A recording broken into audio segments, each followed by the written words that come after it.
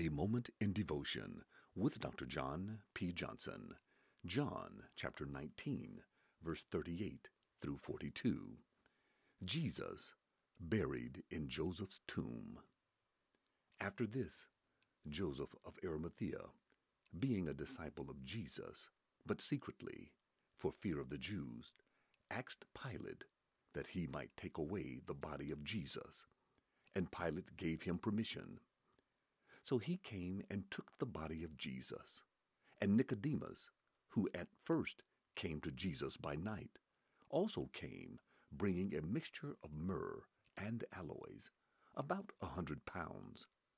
Then they took the body of Jesus, and bound it in strips of linen with the spices, as the custom of the Jews is to bury. Now in the place where he was crucified, there was a garden, and in the garden a new tomb, in which no one had yet been laid. So there they laid Jesus, because of the Jews' preparation day, for the tomb was nearby. You have been listening to A Moment in Devotion with Dr. John P. Johnson.